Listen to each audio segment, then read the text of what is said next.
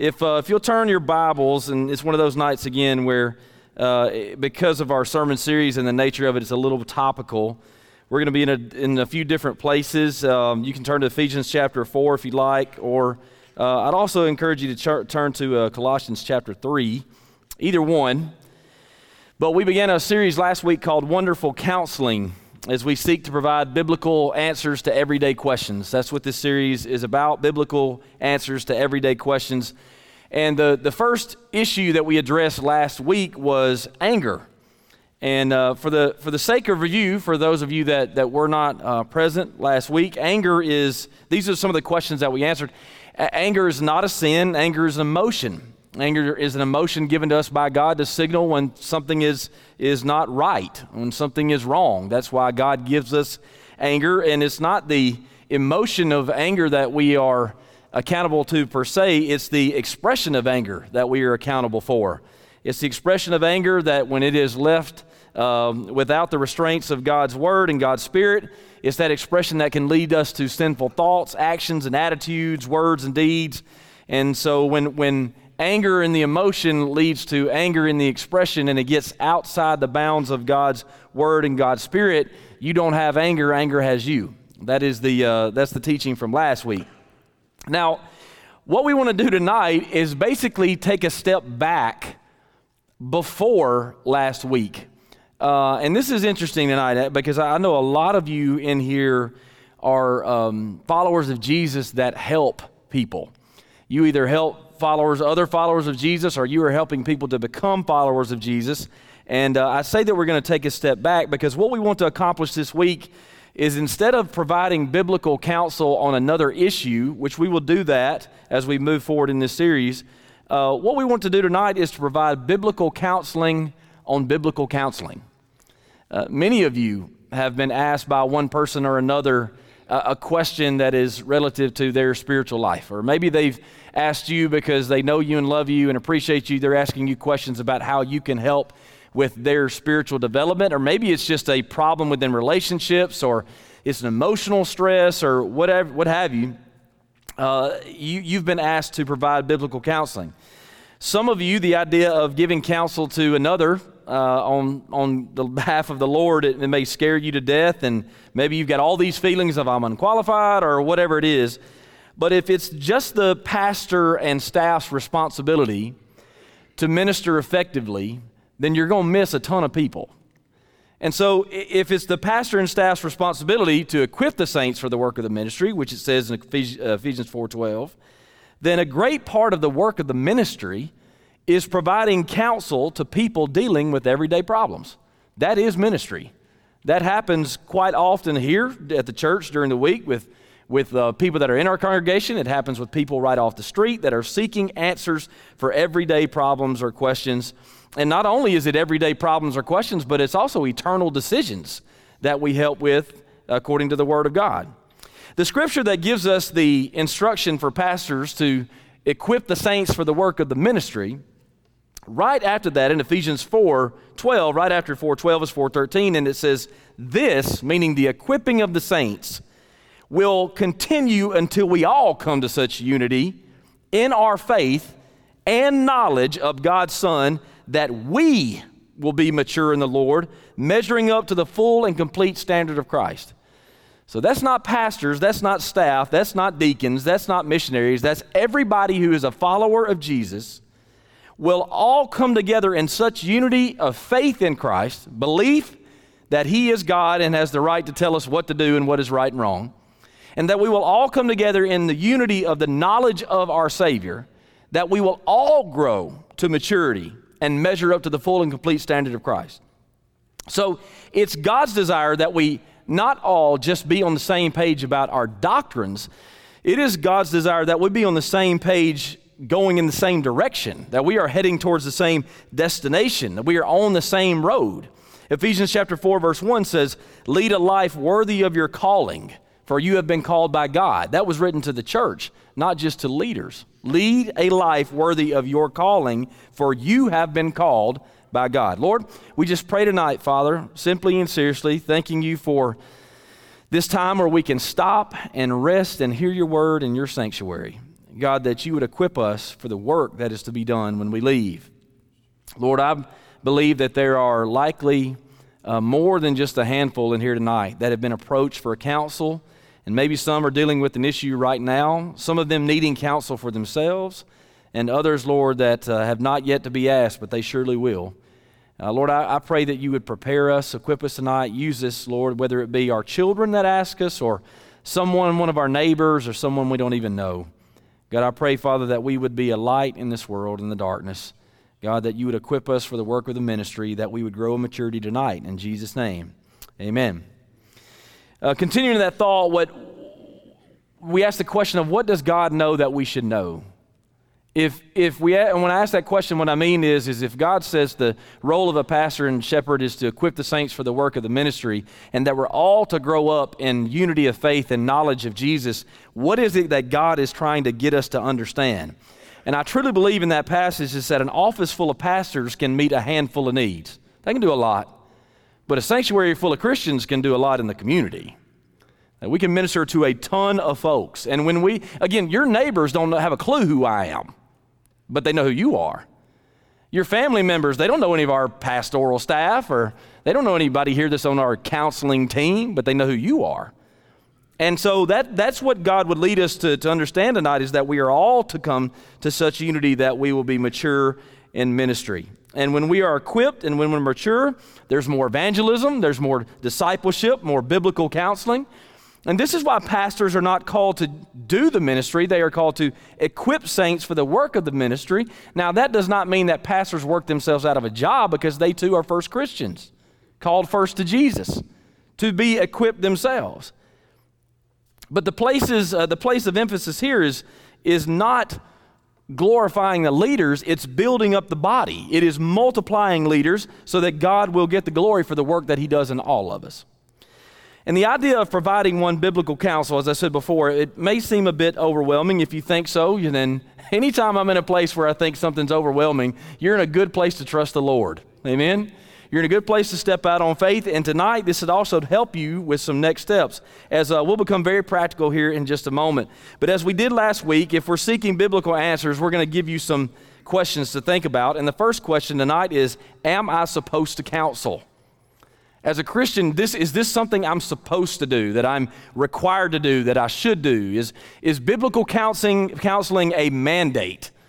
Is this something that I'm supposed to be doing? Is it something that is a good work according to the Scripture? Is this an act of service that I need to complete as a follower of Jesus? And here's how I would answer this question of, am I supposed to counsel? You're not supposed to counsel, you're supposed to shine. And when you shine, those who are covered up with problems of darkness, they'll come to the light. So let me say that one more time. Of the question, am I supposed to counsel? You're supposed to shine. And when you shine, those in darkness will seek you out. So tonight, in preparation for this, I asked some of the current and also former leaders in our church that have done a ton of counseling here. I've asked them to give me just a few insights along the way and provide some ministry experience thoughts that will help you as you counsel others. And here are a couple of those thoughts that apply to this point. One said, if someone seeks you out, listen to this. If someone seeks you out, that means that on some level, they see that you love God and you love people. If somebody comes to you, it means that they see that you have a relationship with God, want to hear from you because of that relationship. Another said the following, others asked for help from us because of what God was doing in our life. So because of what God was doing in the life of one family, another family took notice and went to that family for instruction or counsel on what they should do in certain situations. Colossians chapter 3, verse 16. Colossians 3, verse 16. This is 16a, which will be the first half of this verse. The Bible says, let the message about Jesus, or let the message about Christ, the Messiah, in all its richness, fill your lives. Teach and counsel each other with all the wisdom he gives. Sing psalms and hymns and spiritual songs to God with thankful hearts. Now, notice the order of operations. Again, we could do this system series that we're doing on Sunday morning. We could do it all year long. Because you notice the order of operations. The message fills the life of a Christian first, and then second, teaching and counseling flow out from that. First is the filling of the Christian with the Word of God. Second is the counseling and the teaching that is to follow. The message about Christ that it says there in Colossians chapter 3, verse 16, when it says, let the message about Jesus and all its richness fill your lives. The message about Christ, or the message of Jesus, is the Word of God. It is the divinely inspired truth of God, the truth of God for living and for dying. And the message about Jesus is to live in or to fill the life of Christians. It is not enough for a Bible to be near you. It is supposed to be in you. That is the difference, followers of Jesus. Amen? Not that we have 5 on our bookshelf and 3 in our car, but that we are reading it, taking it in, and applying it to our life. When it fills us up, that's when we're able to pour out. In fact, one of the quotes I remembered on the spot, I heard it from a Christian pastor, a Christian leader. He said, basically, a Christian leader is one who is full of the Word of God and ready to pour out from it. That's it. When you are filled with God's Word, you are ready to give an answer for what you believe. You are ready to provide counsel based on what God has said, not what you think. It takes the pressure off of you. And so when we are filled with the Holy Spirit, when we are filling ourselves with the Word of God, we have the Bible in us, and as we read God's Word, study God's Word, trust God's Word, obey God's Word, our life becomes filled with the Word of God and the truth for living and for dying. Psalm 119:11 says, I have hidden your word in my heart that I might not sin against you.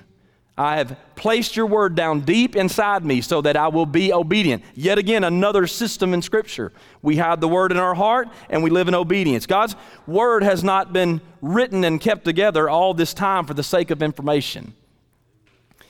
It's not another book on a library shelf that you can go there if you need to find something out. God's word has not been given for the sake of information. The word of God has been penned for revelation, salvation, transformation, and application. That is for all of us to put inside of us. And it's only when the message of Jesus, the message of Christ, the Word of God, when it fills in, that we can pour out. 2 Timothy chapter 3, verse 17 says, God uses Scripture to prepare and equip His people to do every good work. Counseling, Christian counseling, biblical counseling, whether it be professional or whether it be neighbor to neighbor, is a good work. It is a work that's needed now more than ever, and the Bible says of itself that God uses Scripture to prepare and equip His people to do every good work. You know, in all my years, and I say that, it's not been that many, but in all my years of ministry, in all my years, goodness, of living, 40 years, in all my 40 years, I've never had anyone ask me for wisdom on how to maintain a garden or build a car engine. Not once. And they likely never will. Why? Because that material is not in me. It's not in me, and it doesn't come out of me. No one sees me doing those things, right? Or I would say this, no one sees me doing them well. I mean, I can be up underneath the hood of my truck with a hammer or whatever, and hey, breaking it down. Even for most of you right now, you're going, why would you need a hammer? Exactly. That's exactly the point. And so, yeah, I would say to you that there's no knowledge, there's no application that's seen in my life from those things. Now, to that, if you said, yeah, you're exactly right, man. Nobody's going to come to you for gardening. They're not going to come to you for repairing a car engine, all those things. And you would say, well, we've all got our things, I guess. Well, that's right. But here's the thing. If you're a follower of Jesus, then counseling from the Bible is your thing. You understand that, right? That doesn't mean if you can get up and talk in front of people or not. That's not what we're talking about. If you are a follower of Jesus, then biblical counseling is your thing, because remember what we said in Ephesians 4:13. The equipping of the saints is so that we all together will become mature in the Lord, measuring up to the full and complete standard of Jesus. Again, that doesn't take away the fact that we've all got different gifts, that God's called us and equipped us to different things, but we should be able to be filled up with the Spirit and the Bible and to pour out from it. So that answers the question, first of all, which is, again, am I supposed to counsel? And the answer to that is you're supposed to shine, and then the folks in the dark will come to the light. The second question is this. If it's true that we should be able to be biblical counselors, as followers of Jesus who are growing in the maturity of Christ, then how should I prepare for that, right? You take this serious, you leave here and go, I am going to biblically counsel someone when they ask me to do that. And then you ask the question, well, how should I prepare for that? This is where it's about to get very practical. The first preparation you need to make, which this is not necessarily on you, it is on you in a way. But the first preparation you need to make to biblically counsel is very simple. You've got to care. You have to care, which means you have to prepare your heart in order for you to help someone on behalf of God who cares for us. You must care for the person that you are trying to help. Psalm chapter 139, verses 23 and 24 says, "Search me, O God, and know my heart. Test me and know my anxious thoughts. Point out anything in me that offends you, and lead me along the path of everlasting life." This is a very personal psalm. God knows our heart. God knows our thoughts. That means that God knows if right now you're wondering whether or not you can help. That means that God knows right now when somebody is before you, if you are constantly doubting that He can use you to counsel with someone. He knows your heart. He knows your thoughts. He knows your anxious thoughts over all those things. He knows if you care. He knows if you're constantly doubting. Caring is essential when it comes to counseling. Even if you would think that you are not great at it, the first step is to make sure that the other one knows that you are speaking with, that you actually care about being in the room and want to help them. Caring about the issues of another, this was the common response from all of the leaders that I talked to that have given and are still giving godly counsel. And it's very simple. We have to care because our Lord and Savior cares for us. He cares for us. The scripture in Psalm chapter 116, verse 2 describes, and this is one of my favorite verses, it describes God as bending down to listen when we pray. Now, what does that posture represent?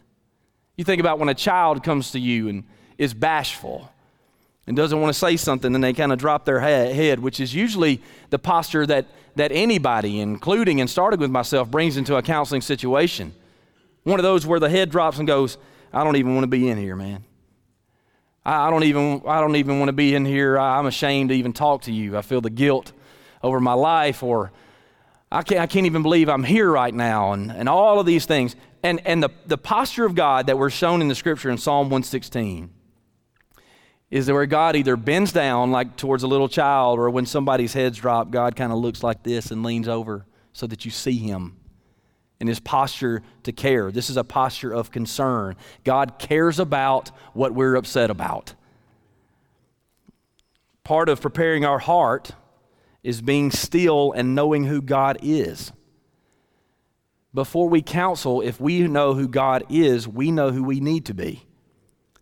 Caring takes place in relationship, does it not? Some of those counseling conversations you have, it's a no-brainer. You care so much about them because you're in a love relationship, love is present. But it also takes place out of one's relationship with God.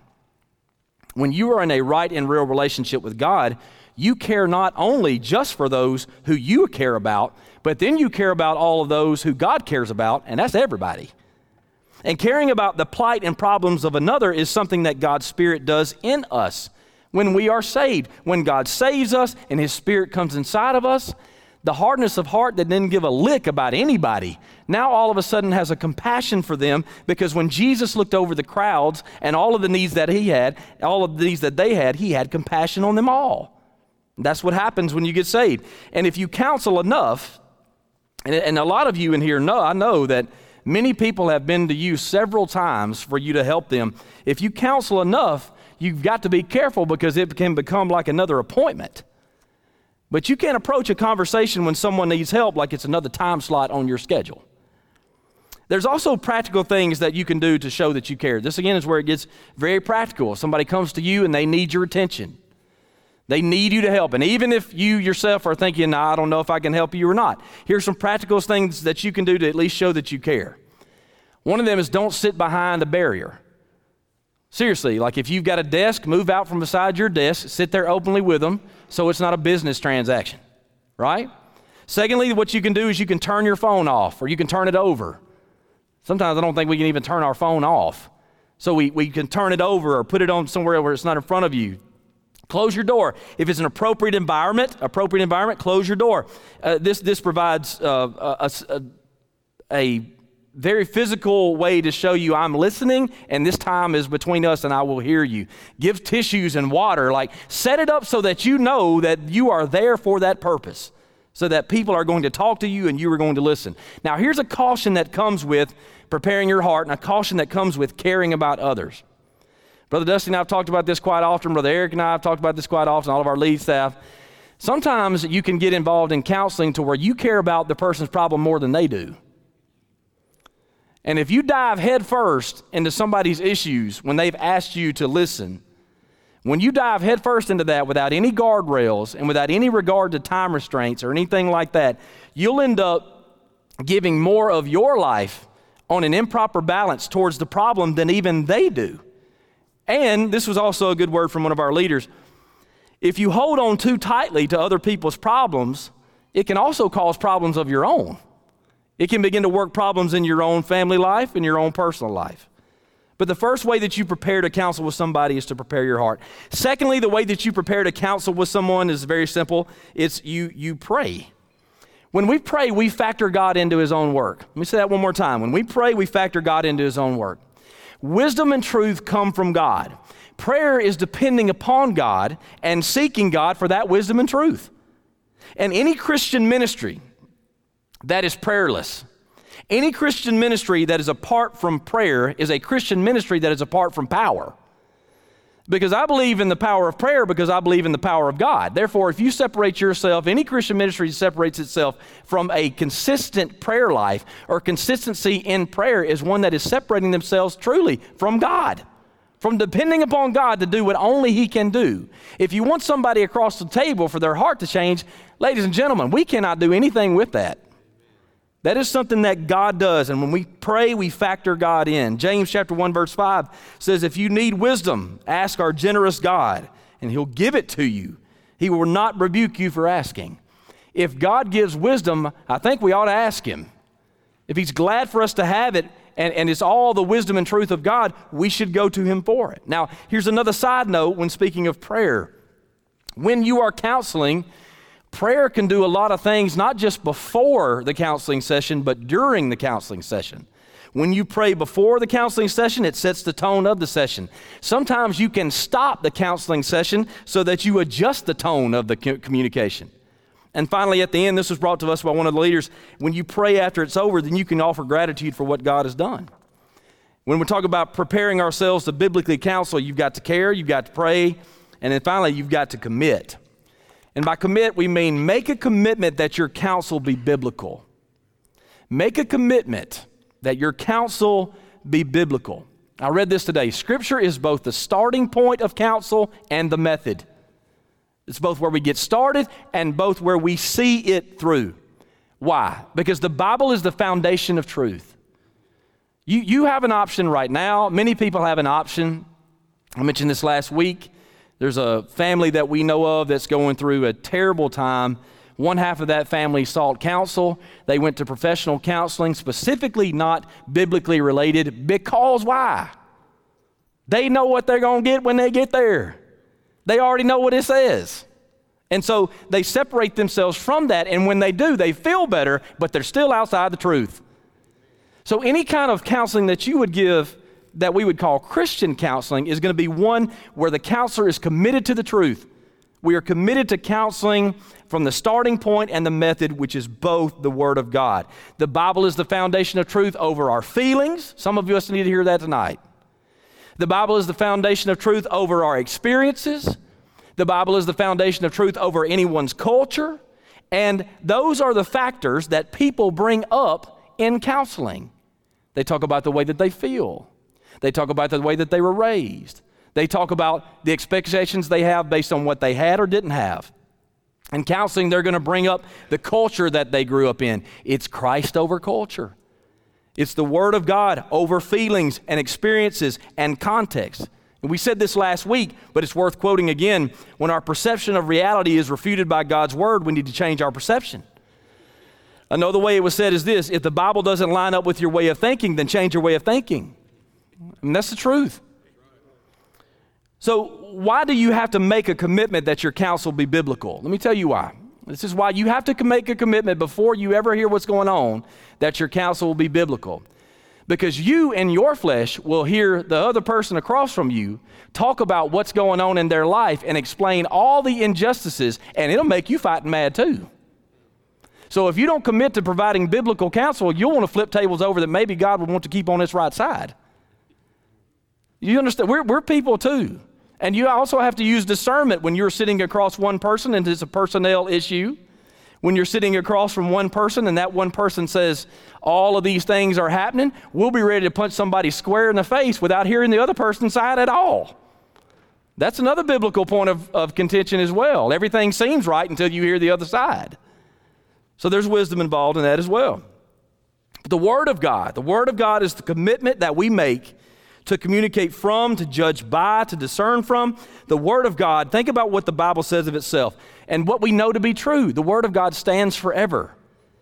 There are times in the Scripture when the Word of God was covered up over the years, and then the Spirit of God and the work and the sovereignty of God uncovered it. And then the Josiah gets it. I believe it's Josiah that gets it, and he stands before the people and he starts reading it, and everybody starts crying and getting back in line with the Word of God, because the Word of God doesn't go away. It stands forever. We're going to go away. Our opinions going to go away. Manuscripts, our journals, all those things going away. Our Facebook posts, our Twitter posts, all the Instagram pictures, those things going away. The Word of God stands forever. That's why we counsel from it. The Word of God, the Bible says of itself, it's alive, it's powerful, it exposes our innermost thoughts and desires. The Word of God is inspired of God, not of man. It is useful to teach us what's true, to expose what is wrong, and it corrects and it cuts. I reference these scriptures to tell you that God's Word is reliable. And because it is, it's enough for your counsel. And if your counsel is biblical, when your counsel is biblical, it will also explore the greater needs with the person that's sitting across from you, which could very well be salvation and discipleship. So that's how I prepare, right? We are going to prepare by praying. We're going to prepare by caring and committing. And finally, this is what we do. What do I do? The first thing when you are biblically counseling, somebody has come to you for biblical counsel, the first thing that you have to set before them is not to delay. Don't delay. And here's what we mean by that. This is a scripture I love to quote for a number of reasons. I love this scripture. It's Ecclesiastes 11:4. It says, "A farmer who waits for perfect weather will never plant. If they watch every cloud, they'll never harvest." Man, you can use this in a ton of different ways based on the principle. You can use it in leadership. If you're just waiting on the stars to align, that's when we'll move. You'll never do it. If you're waiting to be counseled and you're thinking to yourself, we know we need to go talk to somebody, and we'll go talk to somebody when, you'll never go. See, it's that principle. If you're waiting for the perfect time, you're just going to continue waiting. The same thing is true in counseling. If when somebody comes into your office that's scheduled a time with you, if somebody comes into your home that's scheduled a time with you and wants you to counsel with them on whatever it is, if you do the Southern culture thing where we sit there and talk about everything in the world for 25 minutes, you've taken up half the time. It's true.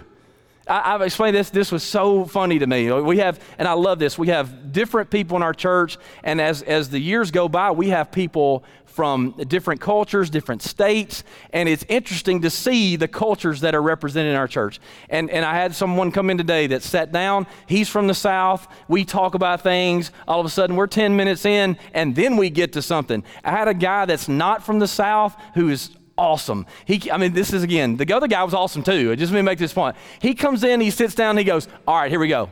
Let me tell you what I want to talk about.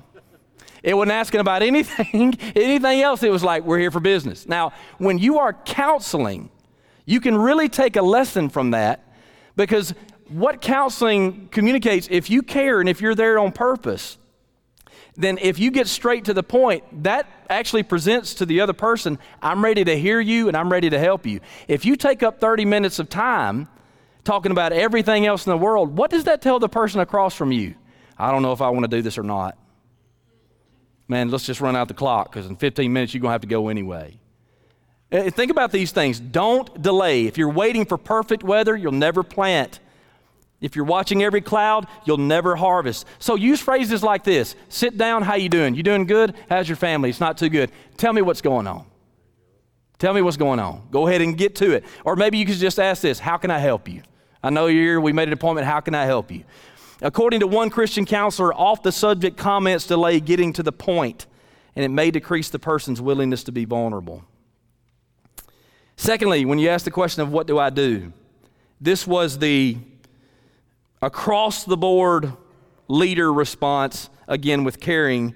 You got to listen. You have to listen. James chapter 1 verse 19 says we must all be quick to listen, slow to speak, and slow to get angry. What is anger? It's a response. That's what it is in the context of the scripture. Quick to listen, slow to speak, and slow to respond. Every leader that contributed to this that I spoke with emphasized that care comes with listening. Listening is communicating more care than all the things that you know. Listening, not knowledge, communicates that you care. Listening sets a tone for a personal approach instead of a professional approach. An attitude of care is key when trying to help. Seriously, if there's something I with all my heart want to tell everybody that listens under the sound of a microphone here at Lindsay Lane, it's this. No one should feel shame when they admit their need for help. No one. There should be no shame when you come to someone and there's something that's going on in your life. There's brokenness, there's issues, there's hurt, there's pain. There's emotional things, personal things, there's marital things, family things. No one should feel shame, and the way that we help them to get to that point is we listen. A listen takes an attitude of care. Think about this with me. We've all been sick, right? We've all been sick, and I would raise our hands tonight, but many of us have been in the hospital. We've had to go in for special care. It's the same thing for personal issues, same thing for spiritual issues, same things with emotional issues. We are people who are broken and in need of God. We are people who are in need of each other. We are all in need of biblical counsel. I'm thankful for the people in my life that give it to me and stand ready when I ask for it. Listening, to tell you the truth, and my wife's sitting here on the very front row and could speak to this as I speak to it for myself. Listening is not something I'm great at. It's just not. And all the men said. No, okay, it's just me. Got it. All right. Yeah, none of y'all want to share this experience. Understood. Listening is not something I'm great at. And truth is, I'm probably better in intentional counseling conversations at listening than I am just one-on-one and especially at home. And truth be told, when in counseling situations, when early in ministry, this was something that I was terrible at. Terrible. People would start in on what their problem is, and by the time they got halfway in, I wanted to go on and fix it so that they could leave, and I wouldn't feel as awkward. Right? I went straight into fix-it mode. Well, this is what you need to do then. This is all you need to do. And I received this kind of treatment yesterday on the phone, by the way. We've had something go on at the house. Brittany and I have had a housing issue. We both called the same place. We're trying to get this resolved as we have called customer service. Now, if any of y'all work in customer service, you're still accountable to God even though we can't see you through the phone. You hear me? So we had made a call to customer service. And the response from the lady on the other end, if I could sum it up to you, is basically this. Yeah, we don't want to send anybody to help you.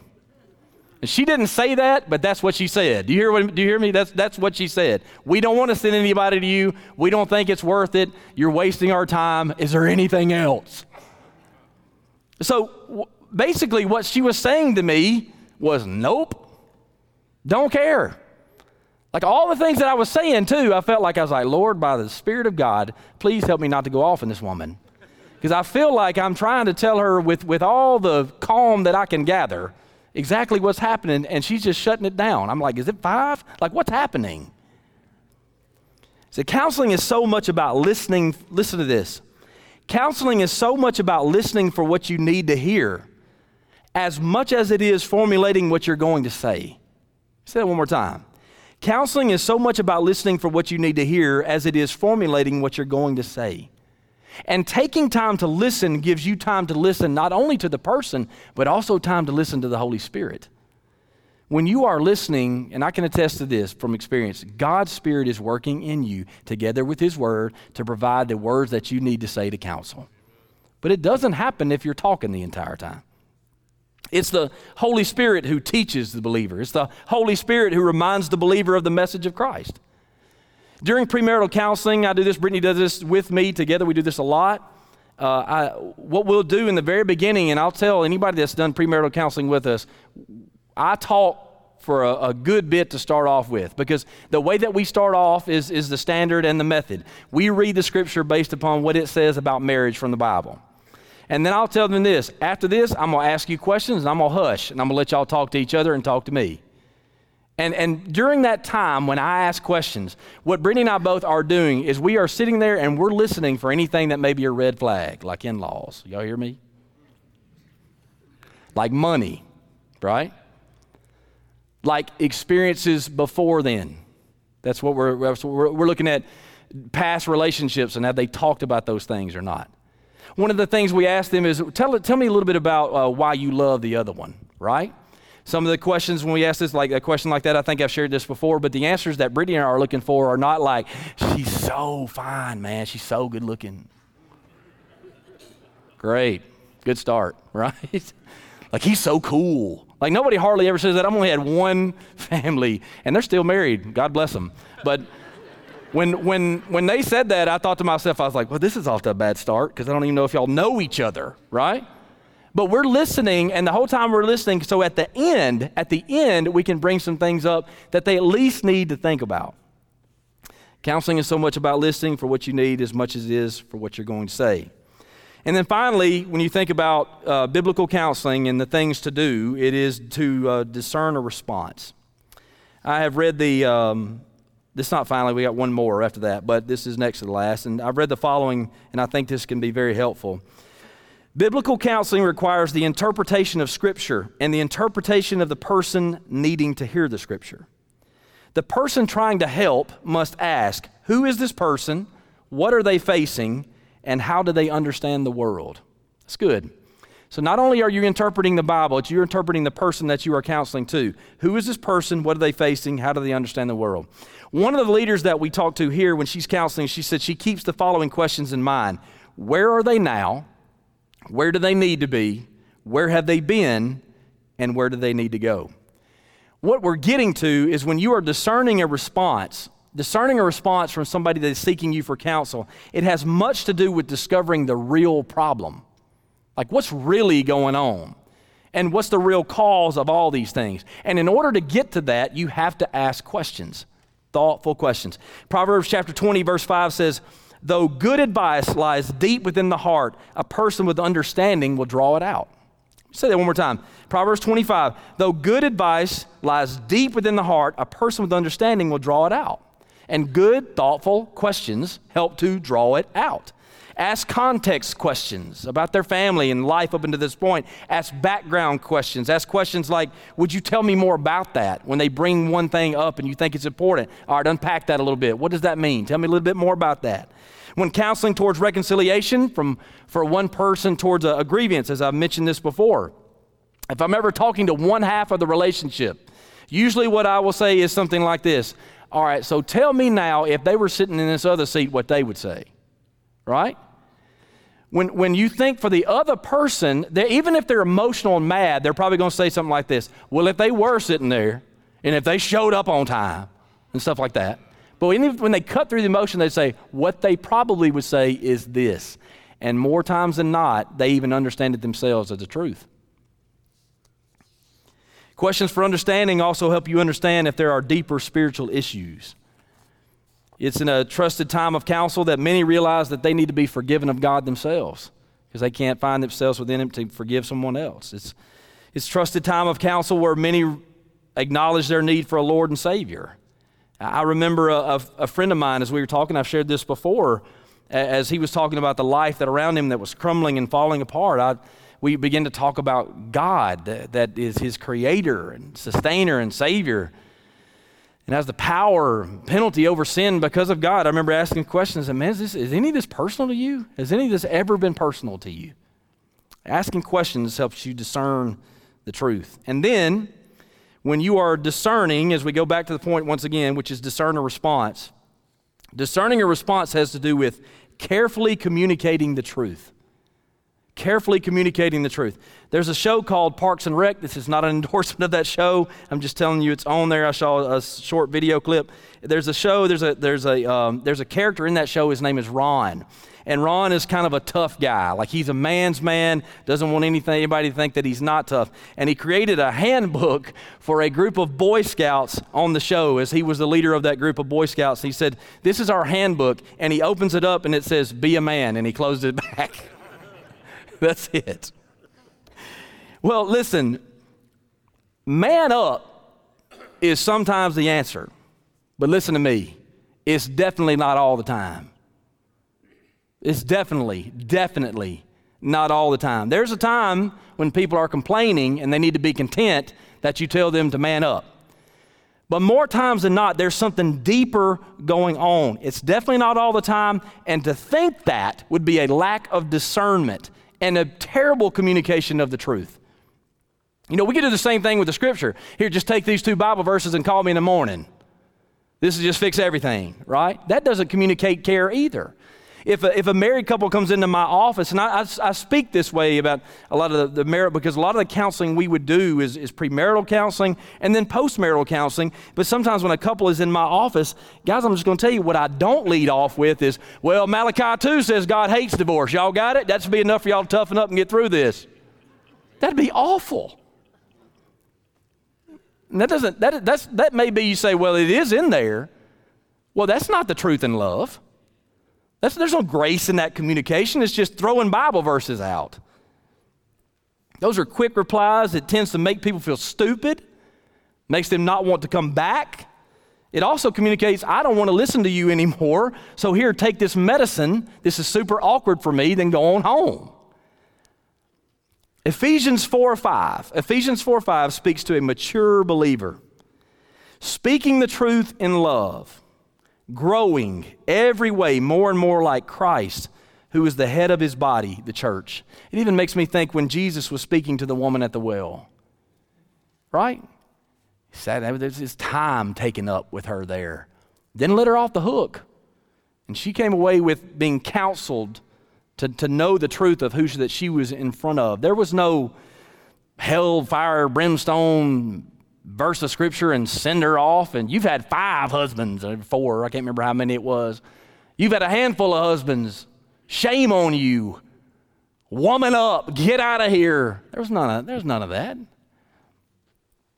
Speaking the truth in love, growing in every way more and more like Christ, who is the head of his body, the church. When the truth of the word, listen to this, when the truth of the word of God is coded in love, it will come out with compassionate, nonverbal posture.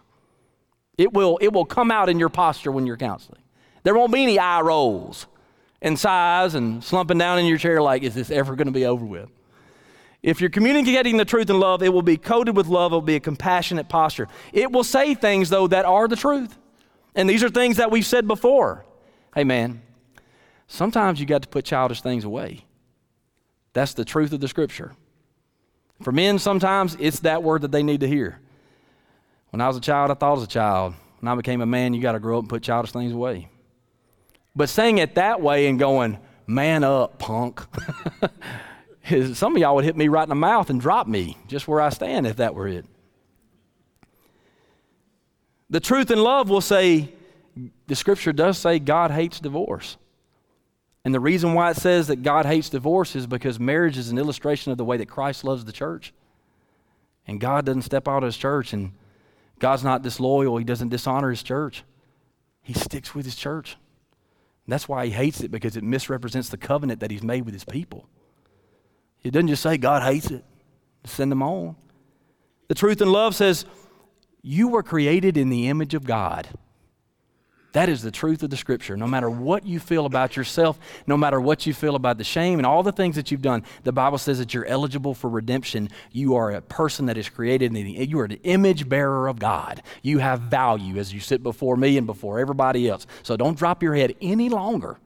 This is who you are. The Bible will say, God has not given you a spirit of fear and timidity. God has given us a sound mind, self-discipline, love, and the power. God has given us this. He's not given us this spirit of fear. I've shared this before. I'll never forget this as long as I live. Brittany and I, in our younger days, I feel super old. Brittany's like, you may feel old. I'm good. But when we went to Fort Payne, and Brittany and I went rappelling. I've shared this before. We went rappelling down the side of a mountain. And it was a lot of fun. And Brittany was way braver than I am. She was like, woo, as she scales down the side of the mountain. And I'm up there holding on to this rope like, God save me. And there's this hippie who's like 25 years old. And when I say hippie, I mean, it's like, man, what's up, man? Like, seriously, I mean, he was, I don't know, that's probably judgmental, even though I think I'm spot on. But whatever. As I'm holding, I've got my feet like this, and I'm hanging off the side of the mountain, and he's got the rope like this, and I'm going, man, I don't know about this, man. I start looking at him, he's like, don't look down, bro. I'm like, okay, bro. And then he looks at me, and he goes, God's not giving us a spirit of fear, brother. Just like that. I want power and love, sound mind. And I'm like, cool, you weirdo. Get me down this mountain. You know what I mean? That's 100% true. And of course, I'm going, yeah, man, I know that. I got all that, all right? Yeah, God's good. You know, I think I responded with something like, yeah, he also gives you wisdom, and this is foolishness. It's foolishness. But he carefully communicated the truth. He didn't chide me. He didn't tell me how much of a punk he is. He didn't say something like, I thought you were a pastor. You know, he could have. He didn't say any of that. He carefully communicated the truth. The final thing I would encourage us all with after carefully communicating the truth is determine follow-up. Determine follow-up. Follow-up also communicates that you care. One of our counseling leaders said, it's okay to say that you don't know. Somebody's asked you a question, they need you to counsel, it's okay to tell them you don't know exactly what to tell them. There may be certain situations too where they just want you to listen. Maybe they don't need an answer, they're just needing you to hear them, but it's okay to say that you don't know. And it's better to not give them a wrong answer, or it's better to give them an I'll get back to you than to make up an answer that's wrong. When you're determining follow-up, determine, is this something you can help with? It may not be something that you can help with. When you're determining follow-up, determine if it's something that you're able to walk with them through. And then, if it's not, you have to determine who can you pass them off to. Now, pass them off is not one of these things where I can't help you, man, just going down to the next office. It's one of those things where you would walk with them to the next office or go with them through the next appointment so that you can help them through this next situation. It's not just passing on, but it's who can you offer to them that would actually be able to help you.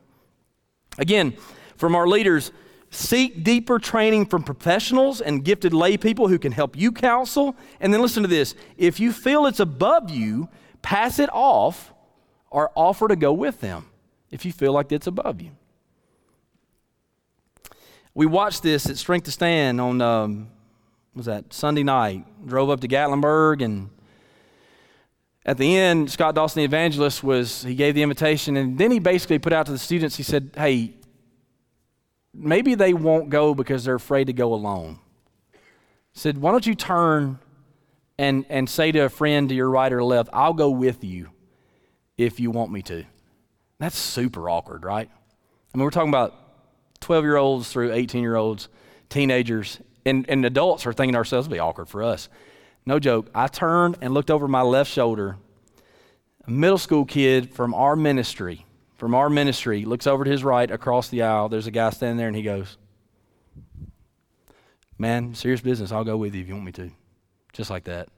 Gosh, it gives me chill bumps. To see that step of faith and growth.